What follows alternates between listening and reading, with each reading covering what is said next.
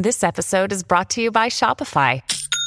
Forget the frustration of picking commerce platforms when you switch your business to Shopify, the global commerce platform that supercharges your selling wherever you sell. With Shopify, you'll harness the same intuitive features, trusted apps, and powerful analytics used by the world's leading brands. Sign up today for your $1 per month trial period at shopify.com/tech, all lowercase. That's shopify.com/tech.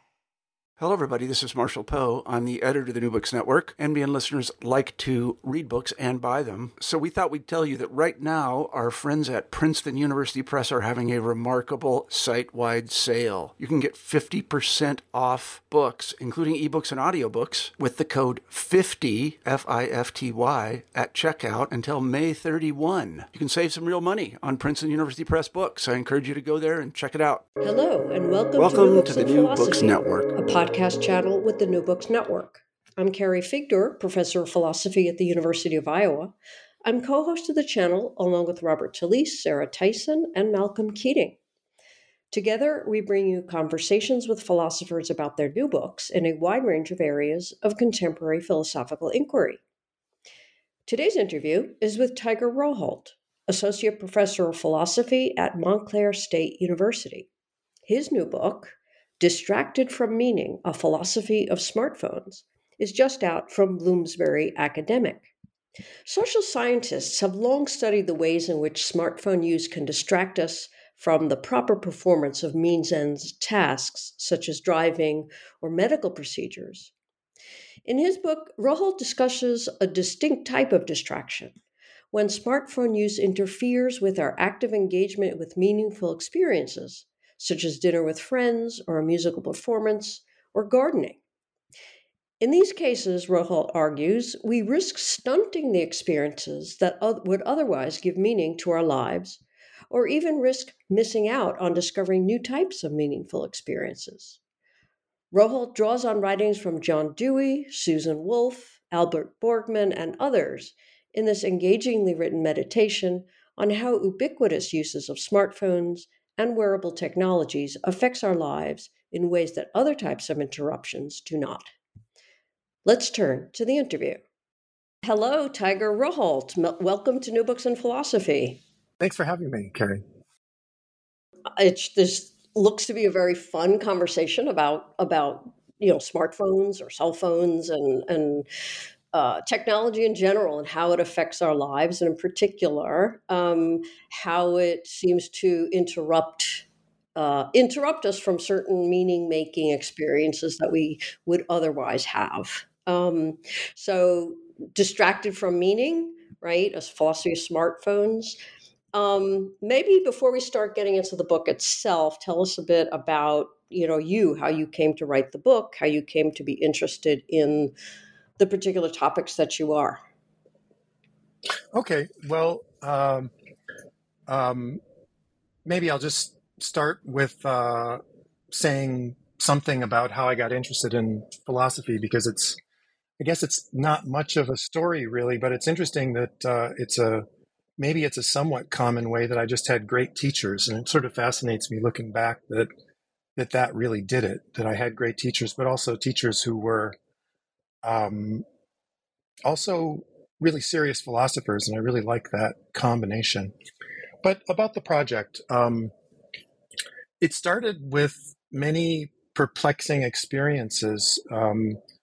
For a long while, I was occupied with the way that smartphones and cell phones earlier were being introduced into in-person situations. And so I started to notice the prevalence of smartphones in, little at a time, in classrooms, in dinners with friends and family, in musical performances and other arts performances, in a play or in stand-up comedy settings, live sporting events, even running and walking. And I sort of started to think about it and wonder, when people, including me, get distracted by their phones in these various in-person situations, I started to wonder what exactly is happening, and then maybe even more importantly, what's at stake and what's the impact of that? I could say a little bit about my other interest in philosophy that sort of shaped my approach, if you like. Yeah, because you draw on a number of different, traditions here and people that wouldn't, aren't, at least for many analytic philosophers, are well, except for Susan Wolf, obviously. So yeah, what sort of conditions your approach to the question you just raised? Yeah, it's true. It's true what you say. I am interested in different kinds of philosophy, and I guess I sort of think of myself as having one foot in each tradition, the analytic and the continental, or at least that's how I aspire to be. And so this book, yeah, it does include a range of different philosophers from Susan Wolf and John Dewey to Albert Borgmann and Hubert Dreyfus, and some consideration of Heidegger and phenomenology in general. But so I come at the project not only from the perspective of philosophy of technology, as one might expect, but also maybe surprisingly from the perspective of the philosophy of art and philosophy of music. And the philosophy of art and music is actually surprisingly relevant to the project in the sense that one important issue in the philosophy of art and music is the active nature of experience. The idea is often that in order to grasp artworks, one must, in a way, unlock their properties and structures and meanings through a kind of active engagement. So philosophers of art are often trying to elucidate what that active engagement comes to. And Dewey does this in Art as Experience. And it turns out that that active perceptual engagement is important regarding smartphone distraction from meaningfulness, because in order for an activity to become meaningful for us, we have to actively engage with it. And I want to flesh out that engagement, but also understanding smartphone distraction requires making sense of disruptions to our active engagement. And so as we talk about the book, this notion of active engagement will pop up from time to time. Yeah, good, good. So speaking of distractions, I mean, you mentioned running, you mentioned, plays, various things that get distracted. Are there other things that also distract us, that disrupt us from the sorts of engagement that you're interested in besides smartphones? Yeah, well, clearly there are. I mean, if you just think about examples like, being in a philosophy seminar, people have always been distracted by whisper conversations and doodling and various, getting distracted from what's going on outside the window. And in addition to these things, I also talk about the difference between being distracted by laptops and tablets as opposed to smartphones. And I do think there's something special going on with smartphones that has to do with the kind of often rehearsed perceptual and behavioral habits that we develop with smartphones that make the distraction there's sort of a pull we have into our smartphones that we're also a bit unaware of. And so I think it's kind of a special example, unlike some of these other more typical ones. Right. So yeah, so that, I mean, why, this particular form of distraction when there are, obviously so many, um is it the quality versus quantity? Is it a quantity of distraction or a quality of the distraction? Well, that's an interesting way to put it. I mean, I think part of what makes it unique is that, to take an example of what kind of structures and habits we have associated with smartphones, of what I mean, and just take a simple example of when we are looking at our smartphone and doing something like texting with a friend. Obviously, our smartphone and what's going on in the smartphone, the friend and what the friend is saying is in the perceptual foreground, and everything in the background, you know, things happening in the room you're in are in the background. And obviously it's flipped when, if you're in a philosophy seminar or at a music show, the music or what the professor is saying is in the foreground and other things are in the background. And what I think we're unaware of is the way this switch happens fast and forcefully, and in a way that we're not aware of. And you mentioned quantity, and one of the issues I think is that we rehearse these smartphone perceptual structures and habits so often and in so many different contexts that they become very ingrained, and they're almost I like to think of them as kind of sticky, and so they're very difficult to control and adjust. So if you think about it, that we're used to texting while we're walking, on the couch, in a class, on the bus, and so we have this kind of texting comportment, or just smartphone in general comportment, and it just snaps into gear. And we can sort of see that sometimes when you're just around people who are on their smartphones, they seem to sometimes disappear in a way that they don't even realize themselves they've disappeared. And sometimes they seem to lose time a little bit. There's this sociologist and psychologist, Sherry Turkle, who she kind of loosely associates the phrase "wait, what?"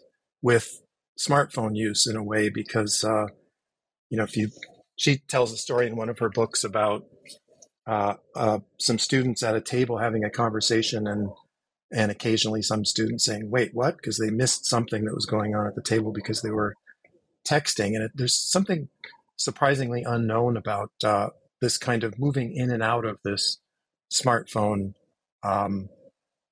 comportment or behavior or attitude, perceptual structure.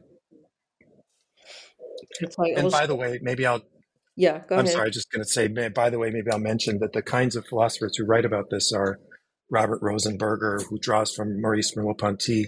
The sociologist Jane Vincent is very good on this stuff too. Right. Okay. Well, let me, I mean, I want to, I think I want to, kind of circle back to the, why is this, kind of negative issue in a way, because you don't, you're not a Luddite or anything like that. I mean, so I want to make that clear. But so what's you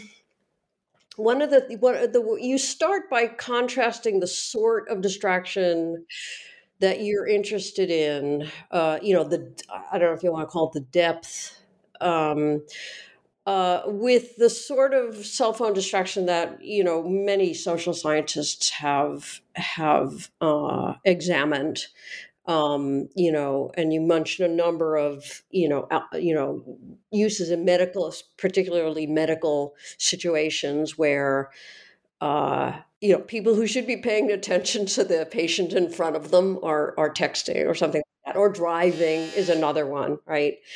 Um, and so you make a very interesting comment that these are all very well and good sorts of studies, but they're not going to get at the question that you're really interested in. And can you explain why? Yeah. So you mentioned it's true that I'm not a Luddite.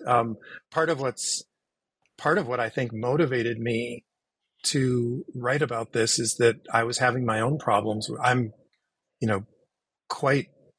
I use my smartphone quite a bit, and I really needed to try to understand what was going on with my own smartphone use. And then, also at the end of the book, I really try to end with some positive thoughts about how we might integrate smartphones into our lives in a way that's really productive.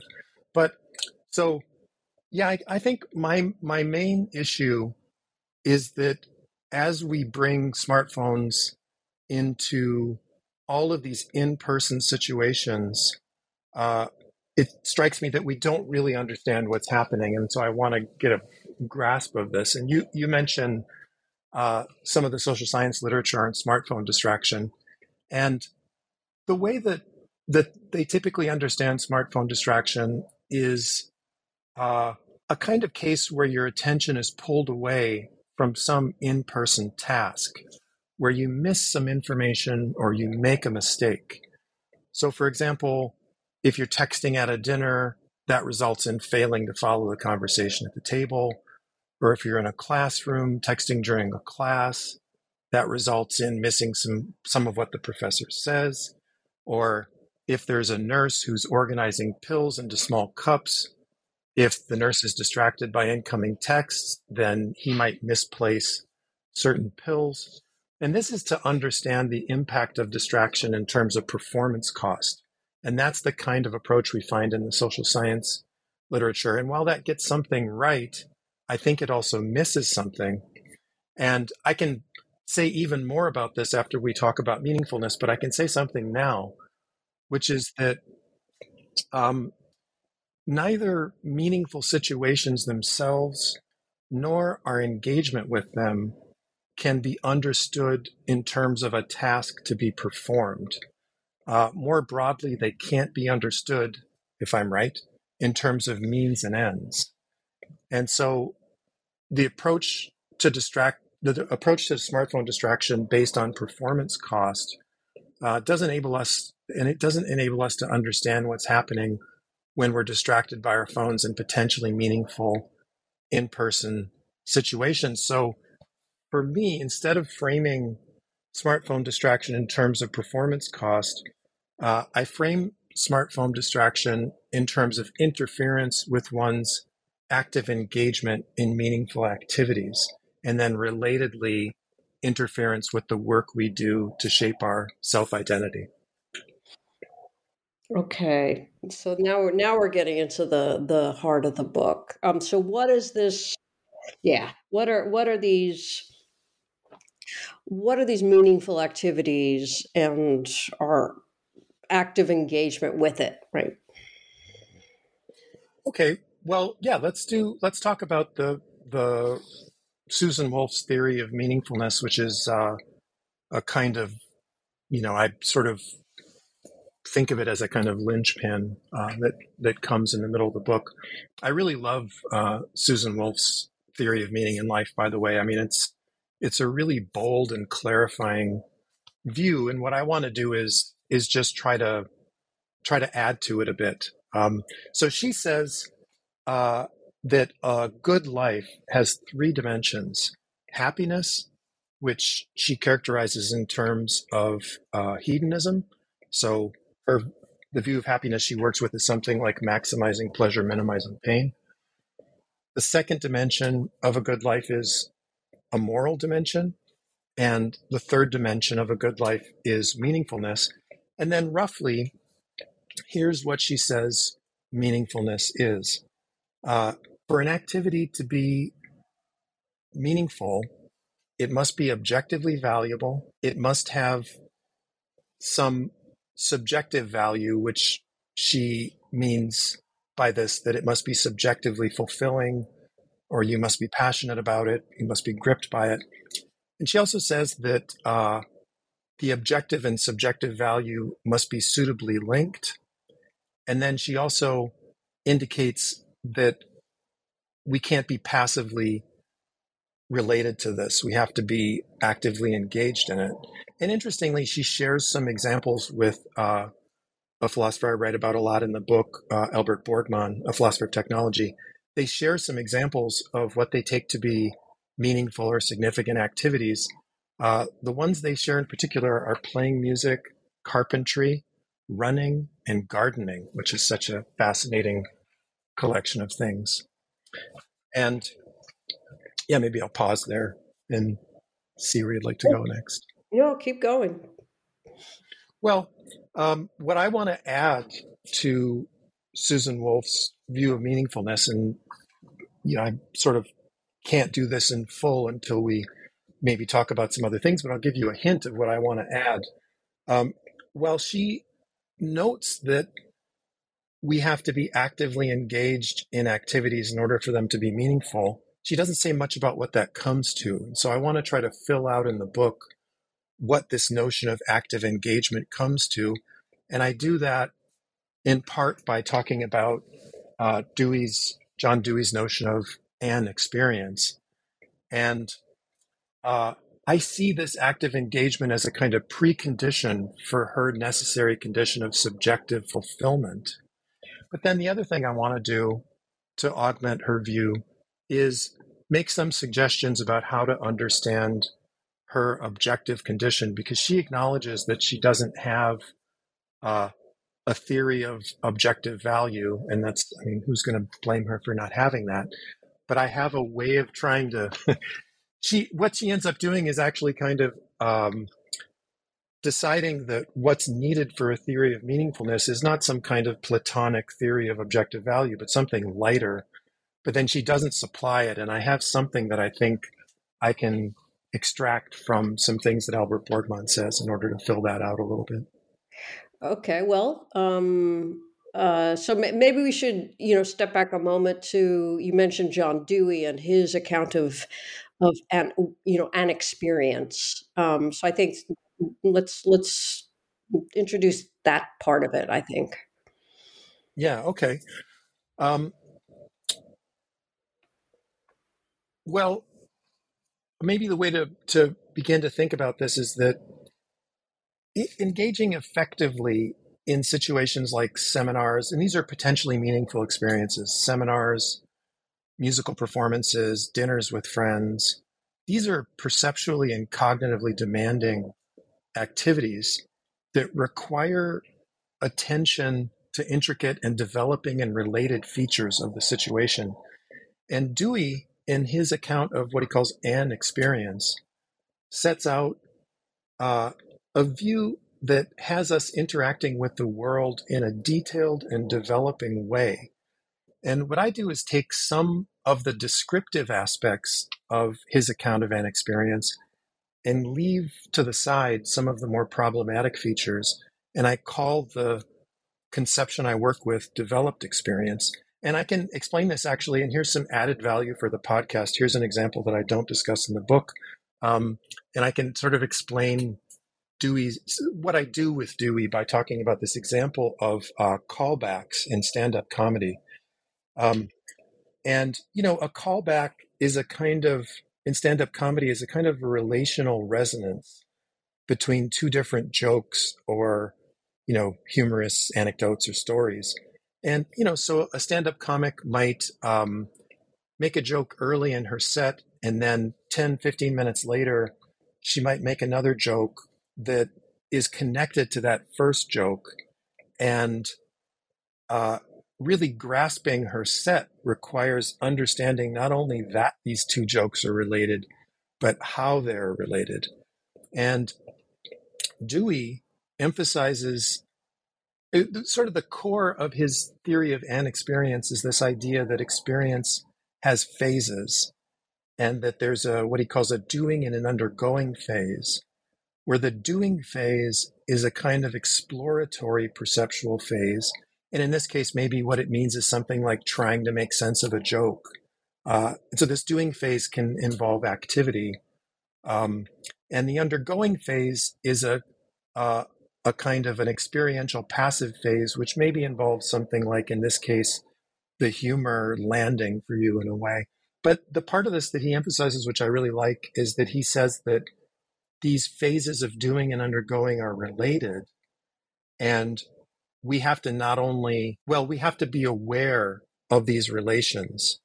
And what I like about what this aspect of his view is that, in order to grasp a callback, we need to be aware of the relations of this developing experience. And, and I think I discuss examples in the book like this callback example where being aware of relations is essential, like musical examples of emerging general properties and some other things. But you can also maybe think of inference in philosophical discussions where grasping an inference requires being aware of relations. And anyway, big picture here, what's at risk when we're distracted by our phones is that these developing experiences get stunted or cut off, and then we miss these connections between different phases of experience. And that's with Dewey, that's what I really want to use his view to explore. Okay, so the idea, let me just to clarify, is that there are moments, or more than moments. I mean, periods of time of various lengths, where we are appropriately sorts of engaged in what we're doing, or some sort of activity, and uh, um, these sorts of engagements are not means ends kind of engagement, but they have a different sort of structure that gets, in some sense, destroyed when it's interrupted with a cell phone or smartphone use. That's the idea? Yeah, that's great because, if you think about the example of the nurse organizing pills into cups, if he gets distracted by a text, he can, if he recognizes that he was distracted and made a mistake, he can correct it.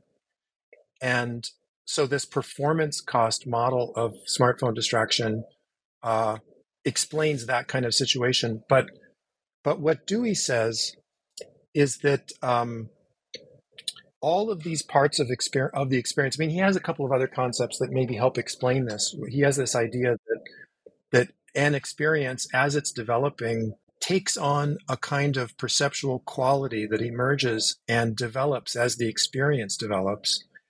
And he thinks that really complete experiences end in a kind of consummation, which has a quality that has emerged from this whole developing process. And so, yeah, the way that you put it is nice because while the nurse can stop and make a correction, if you're having a developing experience, you can't make a correction. If it's interrupted, you just have to start over again. It's just the experience just is ended because there's no distinguishing means and ends in the same Mhm. way. Right. But so then, what is it about? So are these? So what's the connection to, sort of the meaningfulness of all life? Maybe that's the bit. So yeah, we get interrupted in means ends ways. We also disrupt, which is a better word than interrupt. Disrupt the creation of these other types of experiences. Um, Presumably these things, rather than or in addition to the means ends types of experiences, have a particularly important role in creating meaning for ourselves, for life, right? Is that so? Right? Yeah, right. And well, yeah, and so one direct way that I try to connect Dewey to this issue of meaningfulness is that one of Susan Wolf's necessary conditions for meaningfulness is subjective fulfillment or being passionate about an activity. And my view is that you can't become passionate about an activity if you have mostly stunted experiences with that activity. You have to have some experiences that unfold and develop in an organic way and are not interrupted or disrupted. You know how, I often think about the example, which I also didn't mention in the book for some reason, but when you're reading philosophy, it often doesn't get rewarding until you've been doing it for 10 minutes or 15 minutes or 20 minutes. It really starts to build.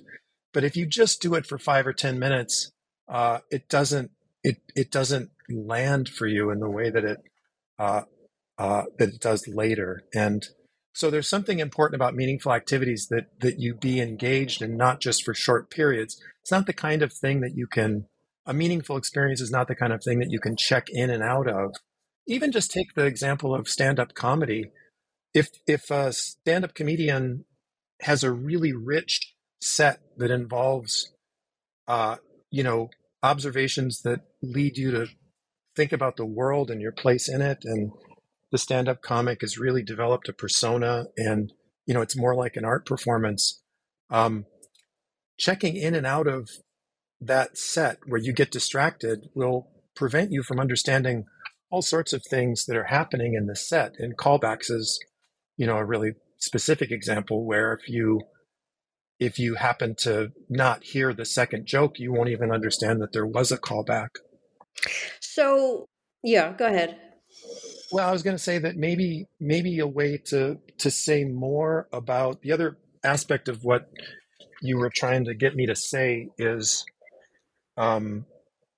something more about how this kinds of performance cost means end approach is not suitable for understanding meaningfulness. And I guess then one of the next steps of trying to make sense of that for me is looking at Albert Borgmann's focal things and practices.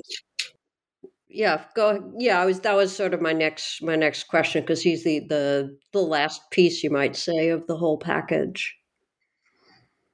Yeah, and maybe I wonder if before I do that, I should say something more specific about what kind of smartphone distraction I'm really talking about, just to sort of clear up the idea that I think when most people think about multitasking, they might assume that they're doing two things at the same time. And I think this has been more or less debunked by psychologists, that what's really happening when you're using a smartphone while in an in-person situation, what's really happening is that you're task switching. And task switching is more of a problem when the tasks you're switching between are not complementary. So, for example, a kind of example of a complementary set of tasks maybe is if you're filling out forms at the DMV while you're texting with a friend, there's no real tension there. I mean, you can stop filling out forms for a minute to read the text, and there's no real problem there. But if you're texting with a friend while you're listening to a philosophy lecture and trying to take notes, task switching really is a problem. And so what I'm really trying to, and then the point is obviously that what I'm trying to focus on is task switching, where there's some smartphone activity while you're trying to participate in an in-person meaningful project or activity. And that's what I'm really worried about.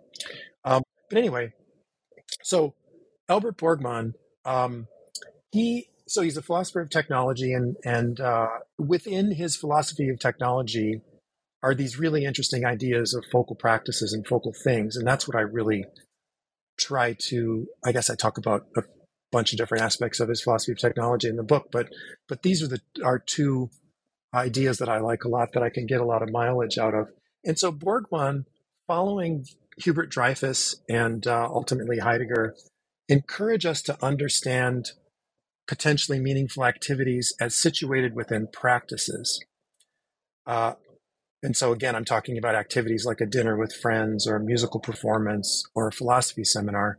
And I am sort of adding something to Borgmann here that I describe what I'm adding in the book. But this means, at least when you situate meaningful activities within practices, it at least means that the activities are framed in a way by standards and norms and traditions. And Borgmann also thinks not only that we can understand some of these meaningful activities. Full disclosure, he doesn't use the word meaningful. He uses the phrase ultimately significant. And there are, I think, some interesting Heideggerian reasons why he doesn't like to, but I won't go into it. But the other thing, in addition to focal practices, Borgmann uses this concept of focal things. And he believes that there are certain things that are of particular importance in these meaningful activities, these focal practices. And his examples are things like in the focal practice of music or playing music or musical performance, the focal thing is the musical instrument. In the focal practice of a dinner with friends, the focal thing is a meal. And maybe in the focal practice of a philosophy seminar, the focal thing is a philosophy text. I'm adding to Borgman again. But maybe, should I say a little bit? Should I keep talking about Borgman? I can try to fill this out a little bit because it's I guess it's a bit murky so far. So here are a few features of focal things. Maybe this will help. He says that focal things are the material anchors of focal practices, that they make demands on us, and importantly for me, they connect a context. And so the idea is something like a guitar, a musical instrument, connects the context of musical performance by, you can imagine if you play guitar, you establish connections to other musicians through your instrument. You establish connections to the audience through your instrument. You even establish connections to guitarists of the past through your instrument. So this is the kind of connecting to a context that focal things do, according to Borgman. And when he talks about focal practices, what he means is that these focal practices safeguard or preserve focal things. I mean, ultimately what he's talking about is he's worried about what he calls technological devices replacing focal practices. So he's worried about things like, I'm going to interpret and update Borgman here. He's worried about things like Spotify replacing musical performance, or microwavable food replacing a dinner with friends. And so he has this idea that focal practices safeguard these focal things. And then they also frame our engagement, and they encourage us to engage with focal practices and focal things as ends in themselves and not in a means end way. And one of the big claims he makes is that and this really comes close to not only saying something about meaningfulness, but also saying something about self-identity, which I discuss near the end of the book. He says that focal practices can center our lives, center and illuminate and orient our lives. And there's something kind of reasonable about this idea that if you're really committed to running, let's say, running is something that he takes to be a focal practice. Then if you're really committed to it, I was for years a terrible runner who was always distracted by things when I ran, and just whenever I would talk to a real runner, it would occur to me what a terrible runner I am. And when I would talk to a real runner, they would talk about how so many parts of their lives were, shaped by keeping their body in the right condition and their lungs. And, they were so, they would orient different parts of their lives toward this practice of running. And you can think the same thing with someone who's a, musician or a, philosopher, that being engaged in a certain kind of focal practice can really provide a kind of center for your life. And so that's what I get from Borgman. So the obvious sort of question is, why can't smartphones be focal things and texting be a focal practice? Yeah. Well, maybe a preliminary thing I would say is that I don't claim that you can't have a meaningful experience with your smartphone. I believe I'm not trying to claim that there's no meaning to be had in smartphones. What I am concerned about is that and here's a sort of a big, big, ridiculous general claim in a way, but I'm concerned that it would be a bad idea for us to replace all of our in-person meaningful experiences with virtual ones. I don't think it's a good idea to replace dinners with friends. I mean, actually, it's kind of interesting that through the pandemic and maybe after the pandemic, we've experienced what it's like to replace in-person philosophy seminars with Zoom seminars. And I don't think, while there are some advantages and while it can be interesting in some ways, I don't think we want to do that with everything. I don't think we want to replace smartphone meaning. We don't want to replace in-person meaning with smartphone meaning. So that's sort of the first thing I would say.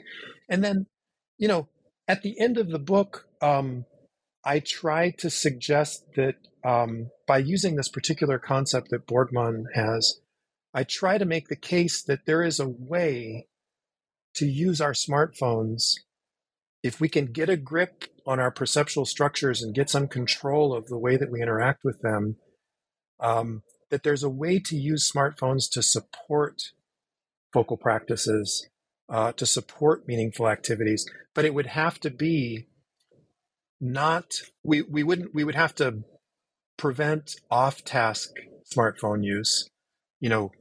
If you're using your smartphone at a musical performance in order to scroll Instagram, that's off task. If you're in a philosophy seminar and you're using your smartphone in order to look up the meaning of a word that's being mentioned, maybe that's on task. And although there's still a problem with it, I use these examples at the end of the book, like when I'm working on some writing project, I like to walk a lot, and I like to, even though it probably looks ridiculous to people around me, I like to sort of take notes by speaking into my phone or my AirPods. And so maybe that's a way that, using a smartphone as a voice recorder is maybe a way to help, maybe to foster, support certain focal practices. So I go that far as to suggest that's possible. And to do that, I use a concept that Borgman raises but doesn't discuss much, which he calls technological instruments. And these are to be distinguished from technological devices, which which break down focal practices. And his example of a technological instrument, which in the book I call technological paraphernalia for different reasons, but his example of a technological instrument is running shoes. And he says that that's a sort of a high-tech object that can foster or support the focal practice of running. And so at the end of the book, I try to make the case that maybe there's a way to understand how smartphones can function as a technological instrument. So, so what you said about, virtual, VR versus, in person, and the whole, what the whole pandemic situation kind of revealed in a way to a lot of people about, in-person interaction versus interaction via some sort of device. How many of these meaningful experiences do we need, or should we expect to have a meaningful life? I mean, even if you're right about everything and there is a disruption, we have lots of stunted experiences that otherwise would count among the meaningful ones. And so we have fewer meaningful ones. And that means that there's less, I don't know, maybe I don't know if that means that, our lives are less meaningful to us, or if it's just that we get meaning from different things, or we don't need as many meaningful experiences as we thought we did. So I'm trying to, really. I think it's a great question. I'm trying to press you on exactly how bad this is, and let me just to give you an example type thing. So when it's on the travel, I will often, I'll stay at a hostel, and it's usually with young people in their teens, 20s, whatever. And I've noticed that, most of them they'll be in the dorm room, and each of them will be on their devices connected with their people at home, right? Their friends and family at home. So in a way, they've never really left wherever they're from That's fascinating. because they're Yeah. still very connected. And that's a very different thing from the way it used to be, where, if you go to a place and you're at a hostel, it's like you are just not in your world, the one that you live in. You're something else, and there's all kinds of adjustment, and the widening of one's experience and all that kind of stuff that people talk about. And I notice, oh, okay, well then, I guess people aren't, young people aren't getting that, mind expansion, or whether, or that maybe 20, 30 years ago, people traveling in the same situation would be forced to kind of be on their own devices, make new friends, look at the new world, etc. So there's definitely a sort of a stunting going on that seems to be of the sort that you would say, there is stunted experiences going on here. But then I was thinking, well, okay, but are they really worse off? Because it just could be that, maybe the difficulty of being on your own in a strange country isn't, I mean, it's great, it expands you in certain ways, but people who don't have that, or for whom it's stunted, they don't necessarily have, less meaningful lives. uh, I mean, so I'm trying to get at exactly what, even if the structure of current experiences is altered in just the ways that you imagine, does that mean that we're not getting enough nourishment, so to speak, to the soul? Yeah, that's a great. I love that question. I mean, that's really interesting. And well, okay, I have two main thoughts about this. One is that in a way, smartphones save us a lot of time. It's funny because even though I'm sort of a strange person who sort of enjoys even faculty meetings, this is really Oh, no. odd, but I sort of like the kind of uh, in-person dynamics of a faculty meeting anyway. But clearly, doing faculty meetings and other kinds of committee meetings on Zoom is a time saver. And what could be wrong with saving time in ways like that in order to invest that time in something that you choose that's meaningful for you? Um, so uh, I don't think there's any sort of demand on anyone that they try to make every possible experience a meaningful one. And I think actually um, that, I mean, I just agree with Borgman on this. But Borgman makes a very interesting point that while he's critical of what he calls technological devices, he's very clear about the fact that these are time-saving pieces of technology. Washing machines and furnaces. We don't have to go cut down wood and create a fire every time we need to get warm. And so he thinks so. Part of his view, which I think he's right about, is that many kinds of technology free up our time so that we can invest our time in particular kinds of meaningful experiences that we choose. And it could just be one. I mean, it could just be that you're so committed to playing music that you use all the technology you can to save time in everything else in your life so that you can just play music. Um, and but now here's the downside regarding smartphones, I think, is that if you so I so I'm in full agreement there first of all with what you were saying, that there's nothing that suggests that people need to have X number of meaningful activities in their lives. It could just be one or two.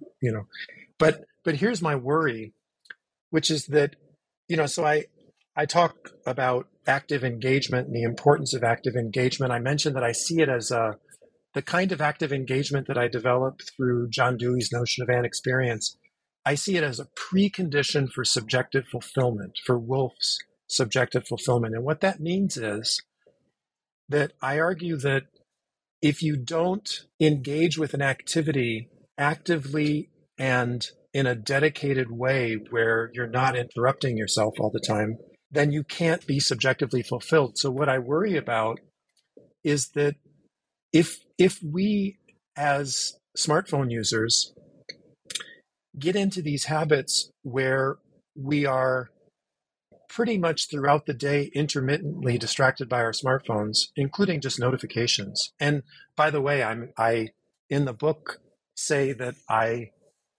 mean to say the same thing about wearables. So I'm also talking about notifications and smartwatches and whatever. But if we allow ourselves to develop this way of engaging with activities where we are intermittently all through the day interrupted by our smartphones, then it's possible that we will never be engaged in an active and focused way in activities. And it could be that we will never discover that certain activities are potentially meaningful for us. I mean, another way to put it is you won't know that you're passionate about music or philosophy or psychology unless you give it a chance. And giving it a chance means to actively engage in a dedicated way where you allow those experiences to develop. And if you're constantly distracted, you might never know that was an opportunity to find something that would have occupied a very important place in your life. So that's my sort of worry. So my sort of suggestion, my sort of practical suggestion somewhere in the book is that we really need to give things a chance by giving things that whenever we're in an in-person situation that's potentially meaningful, we should give it a chance by giving it our attention to see if we can become passionate about it. And if not, okay.